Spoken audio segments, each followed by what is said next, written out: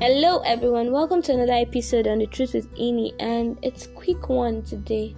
And on quick one today, I bring you a principal truth, something very essential to our living, something very important that we need to take note of. Please, these words are very, very, very, very important. Please treasure them in your heart. Don't joke with it. Hold it on your left hand. Don't hit with it. No, take am top, I beg. It's very, very important. And that is living every moment with eternity in view. If you've never considered life after death, please, it's high time you start considering life after death. In as much as this world is so sweet and jolly, you don't want to leave. One day you would leave this world. I would leave this world for good. I don't know when, you don't know when, but let's have eternity in view.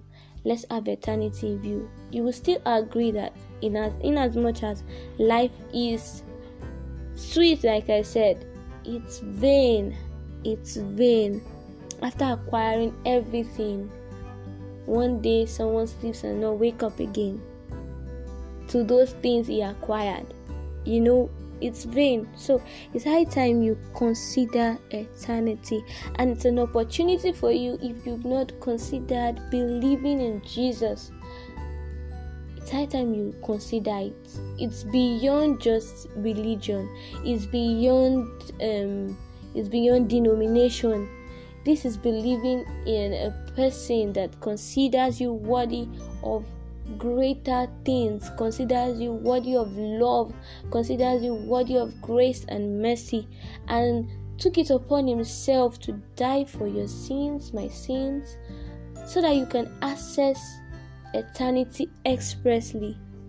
So I think such a person is worth it. It's high time you consider him. It's as simple as this: believe in his death and resurrection, confess him as Lord. And once you accept him and make him Lord over your life, he will guide you into all truth. That is it. It's as simple as that. So, it's high time we live prepared and ready. No one knows the hour that he returns. No one knows. Be alert. Weigh your actions. Ask yourself often, if Christ is to come now and he meets me in this state, will I make it to heaven with him?